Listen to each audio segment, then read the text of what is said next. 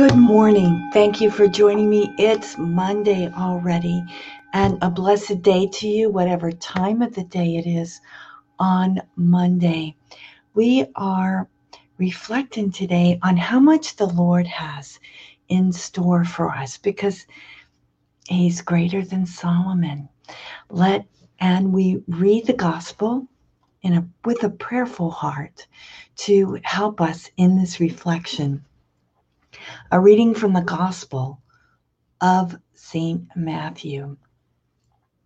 Some of the scribes and Pharisees said to Jesus, "Teacher, we wish to see a sign from you." He said to them in reply, "An evil and unfaithful generation seeks a sign, but no sign will be given it except the sign of Jonah the prophet.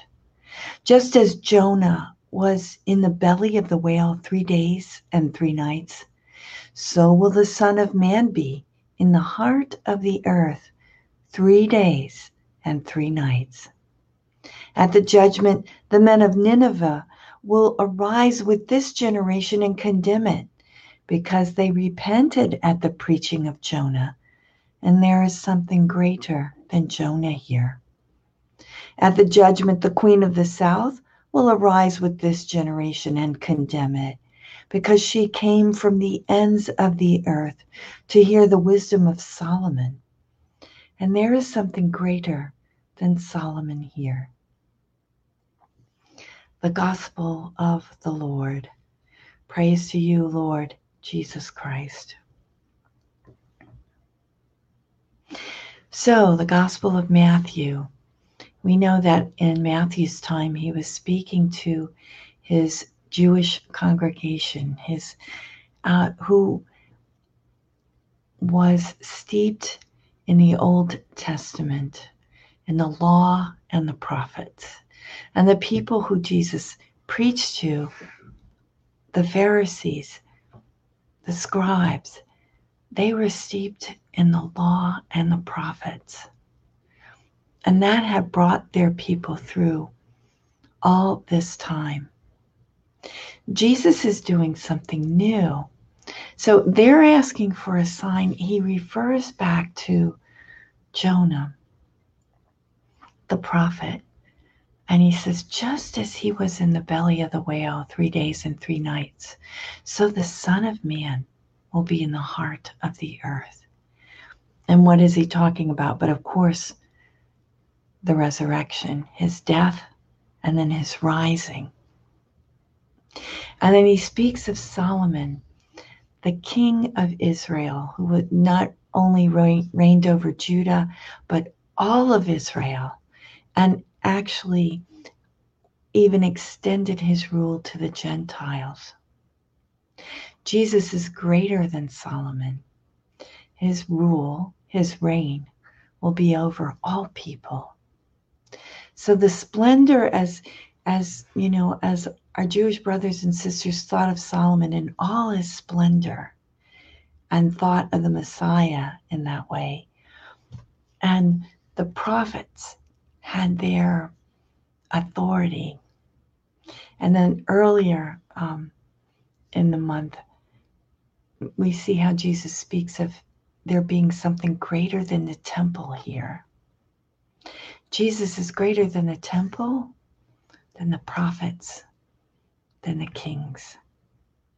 He is the Son of God, God himself, who came to redeem us, not with splendor, not with precision and the obedience of the law, but a greater obedience of pouring himself out completely. So we pray that we may rely on this Messiah, our Christ, our Lord. He has given so much for us, and he has so much in store for us, right? In another part of the gospel, Jesus says,